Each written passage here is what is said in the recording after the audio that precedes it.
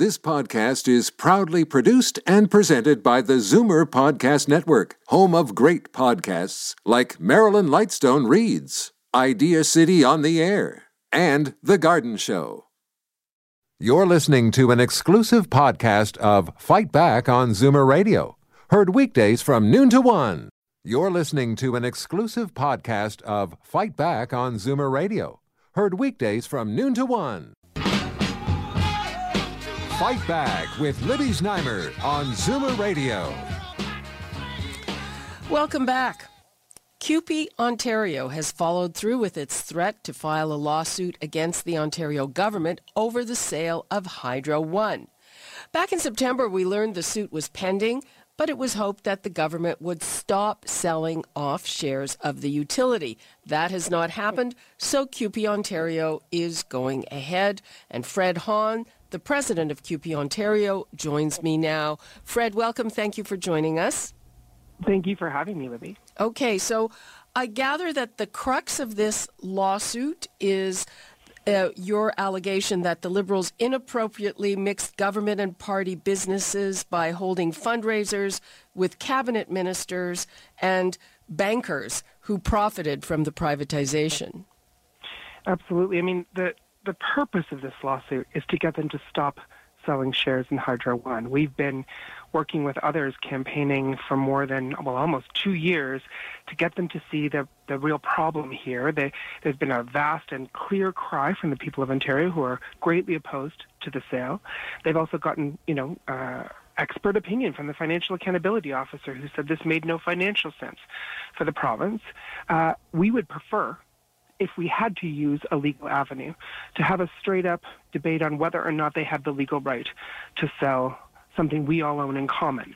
But the previous Conservative government, when they tried to do this, we actually won a case against them. They changed the wording in the law. The Liberals have changed it further. And so this is the legal avenue open to us to challenge this really wrong-headed decision for our collective future. The impacts here of this mistake will be felt for generations. Okay, so but this is I'm assuming that your lawyers have advised you that basically this is your only avenue talking about these fundraisers. It is true. This is the legal avenue that we have, and so since we've been doing as much work as we have to try and get the Liberals to see that this is a wrong-headed decision, that this is clearly something the people of Ontario oppose, that this makes no sense for our future, then if this is the only avenue open to us, we'll use it. And frankly, we didn't want to have to take this route. We hoped that in serving notice that we would have had an opportunity to talk to government, that they would have heard this loud cry from the people of Ontario that has been ongoing and growing. People are clearly opposed to this privatization. And having heard nothing, we then had to proceed to court, and that's what we've done. Okay, Fred, let me just give the numbers again while we have you on the line. I know that a lot of our callers are also opposed to the sale, the privatization of Hydro One. Maybe some of you think it's a good idea. The number is 416-360-0740. Toll-free 1-866-740-4740. This is an attempt by CUPE to try to stop a further sell-off of Hydro One. What do you think? Do you think this is a good idea? The government says they're going to use the billions of dollars to pay down debt and fund public transit and infrastructure. Over the course of days and months, we've heard a lot about the way the government handles that file. There's a lot of wasted money in there.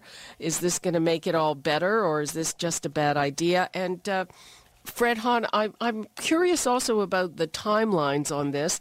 The government has sold off 30%, plans to sell another 30%, but will you be able to change that in whatever the time horizon is for this lawsuit to work its way through the courts? That is certainly our intent. Look, we believe that now that this case is formally filed in court, that the government should not proceed with any further sales until this matter is resolved. And our intent is to make this proceed as quickly as we can through the court system so that this matter can be resolved for the people of Ontario. Have you asked for some kind of injunction on the sale of shares related to the court case? Is that something that is even possible? It may be an option. It's one of the things that we would talk to our legal team about. But again, at this point, given that this is so clearly and publicly there, we believe the government has an obligation to come to court to meet this challenge and to not proceed with any further sale until that happens. Our goal is to stop them at the 70% mark, because that means we actually maintain a majority of the shares, that there is still some accountability to our government, and that accountability can be used, that pressure can be used to exert and work with the utility to manage rates, to do the things that the people of the province of Ontario want their government to do. Okay, yeah, but you're saying you hope this makes them back off voluntarily. I don't think there's any indication that they have any inclination to do that.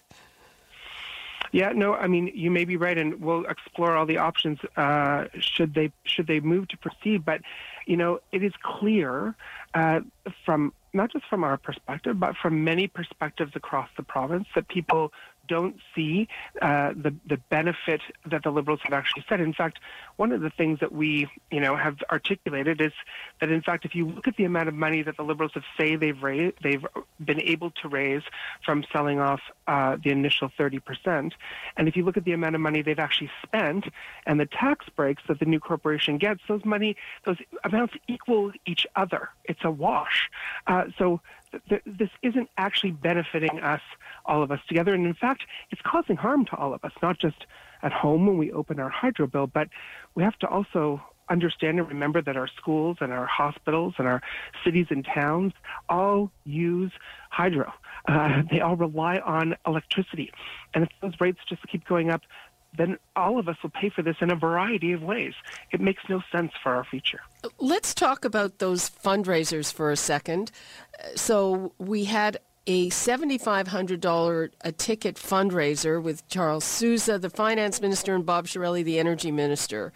That was attended by private bankers. The government says that the Integrity Commissioner looked at this and said it was all fine. Well, what the Integrity Commissioner did was not say there was no wrongdoing. What they said is that they weren't provided with any evidence of wrongdoing, and therefore they couldn't say that there was an official,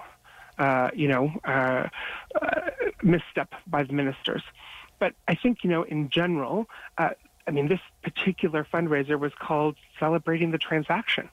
The people invited were from the banks who underwrote the sale. We know that this is publicly disclosed, that the banks who underwrote the sale have so far made over $60 million just from 2 tranches of the sale. All of this doesn't pass the smell test. Would have to agree with you there. Let's go to the phones. We've got Teresa in Scarborough. Hi, Teresa. Good afternoon, Libby. How are you? Fine. How are you? Very well, thank you. I'll just make this short and sweet. I personally went out on the road and got a little over 2,500 signatures for the prevention of sale of Hydro One. And I took my last signatures today. I found out that they hired a new manager for over Hydro, the guy from the States. Uh-huh. And that was it. I think I was about 79 at the time. Mm-hmm. So, and I just wanted to say that I did my best. Uh-huh. And why are you opposed to the sale? Oh, right away, if someone takes away something that's mine, I find it objectionable. And it was revenue, a good source of revenue. I'll say. It's just not right to take it. Okay, Teresa, thank you very much for that. You're welcome. Bye-bye. Merry Christmas.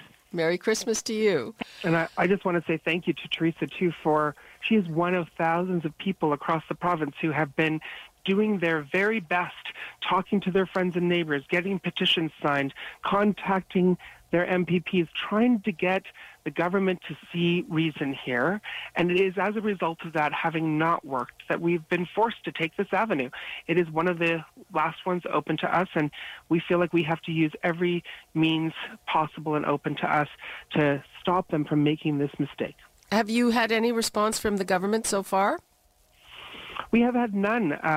when we served notice more than 60 days ago, we'd hoped to hear from them. Of course, there have been extensive lobbies and lots of campaigning that have happened, as I said, for almost 2 years. Teresa was an example of participating in that, but we've heard nothing from them directly, and it's as a result of hearing nothing that we were forced to proceed, and that's why we've officially registered with the court. Hydro has become a huge issue altogether, hydro rates, and the Premier has said that she hears people finally on the difficulty of paying their hydro bills. Did you use any of that as an avenue? Well, it's important to understand that that the Premier has said that she made some vague reference to having made a mistake in the hydro file and has apologized about that. But look, there is only one way to fix this problem. That is to stop selling shares in Hydro One so that we maintain real public control there, and to use that control to exert pressure on the utility to manage rates appropriately. That is the only way to do it. Well, they're not, it's not direct. I mean, they're independent, the utility. But we still own 70% of the shares. And that makes a difference. We are truly a majority shareholder, and that means that we can exert that pressure to do what's right for the people of Ontario.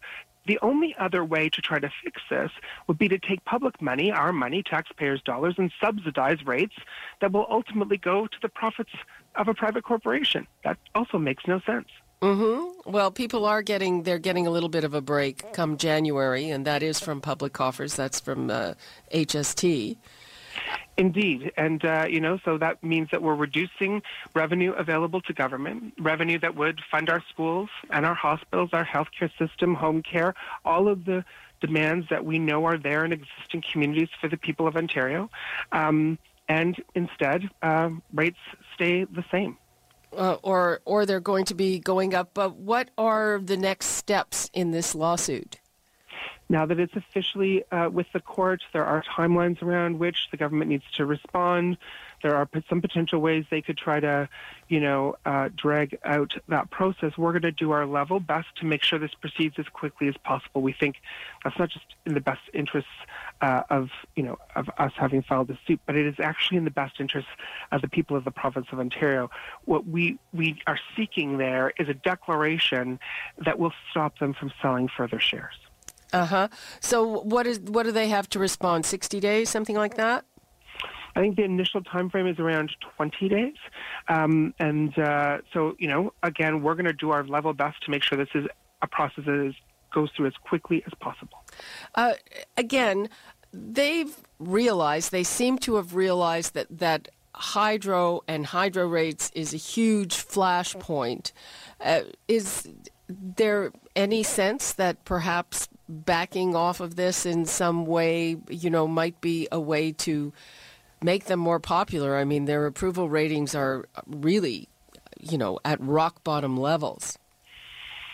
Well, it's clear that the people of the province are upset about this and perhaps other measures of the government. At the end of the day, for us, what we want to do is protect our collective future. This is a system that our parents and grandparents bought and paid for with their taxes. It's ours. It was always ours. It was never theirs to sell. This is a wrong-headed decision. It is deeply unpopular. It is dangerous for our future. And so that's why we're headed down this road. If the government agrees with us, that would be good. Whether that affects their popularity or not isn't, in our view, the main issue. The main issue is what's good for the future of our communities and for the province of Ontario. What about jobs? Is the transfer of ownership likely to affect jobs? Well, in general, when services are privatized, those new private entities are focused on creating profit. And there's two ways to do that in very basic terms. You put up the cost of stuff and you reduce the cost of your workforce. And so often that means that reliability suffers, that, people's expectations, during ice storms and other events where people's hydro has been able to be returned to them. We've already seen some, creeping ways in which that, the lights don't come on as quickly as they used to. We're very concerned that a privatized entity would mean less reliable service. Okay. Have you quantified how many jobs might be lost to your members? We have not, and this members of CUPE Ontario are not actually involved here. This really is about our members, as citizens of the province of Ontario. We do and are proud to represent folks who work for some local distribution companies, no question about that, in some cities and towns across the province. But really, it's our members who not only just open their hydro bill at home, but are also working in schools and universities and for transit systems and for towns and cities, all huge users of hydro. So in many ways, we're impacted, in lots of different ways, as are, we think, the people of the province of Ontario. Okay. Fred Hahn, thank you so much for sharing that with us. Thanks so much for your interest in this today. You're listening to an exclusive podcast of Fight Back on Zoomer Radio. Heard weekdays from noon to 1. You're listening to an exclusive podcast of Fight Back on Zoomer Radio. Heard weekdays from noon to 1. You're listening to an exclusive podcast of Fight Back on Zoomer Radio. Heard weekdays from noon to 1. This podcast is proudly produced and presented by the Zoomer Podcast Network, home of great podcasts like Marilyn Lightstone Reads, Idea City on the Air, and The Garden Show.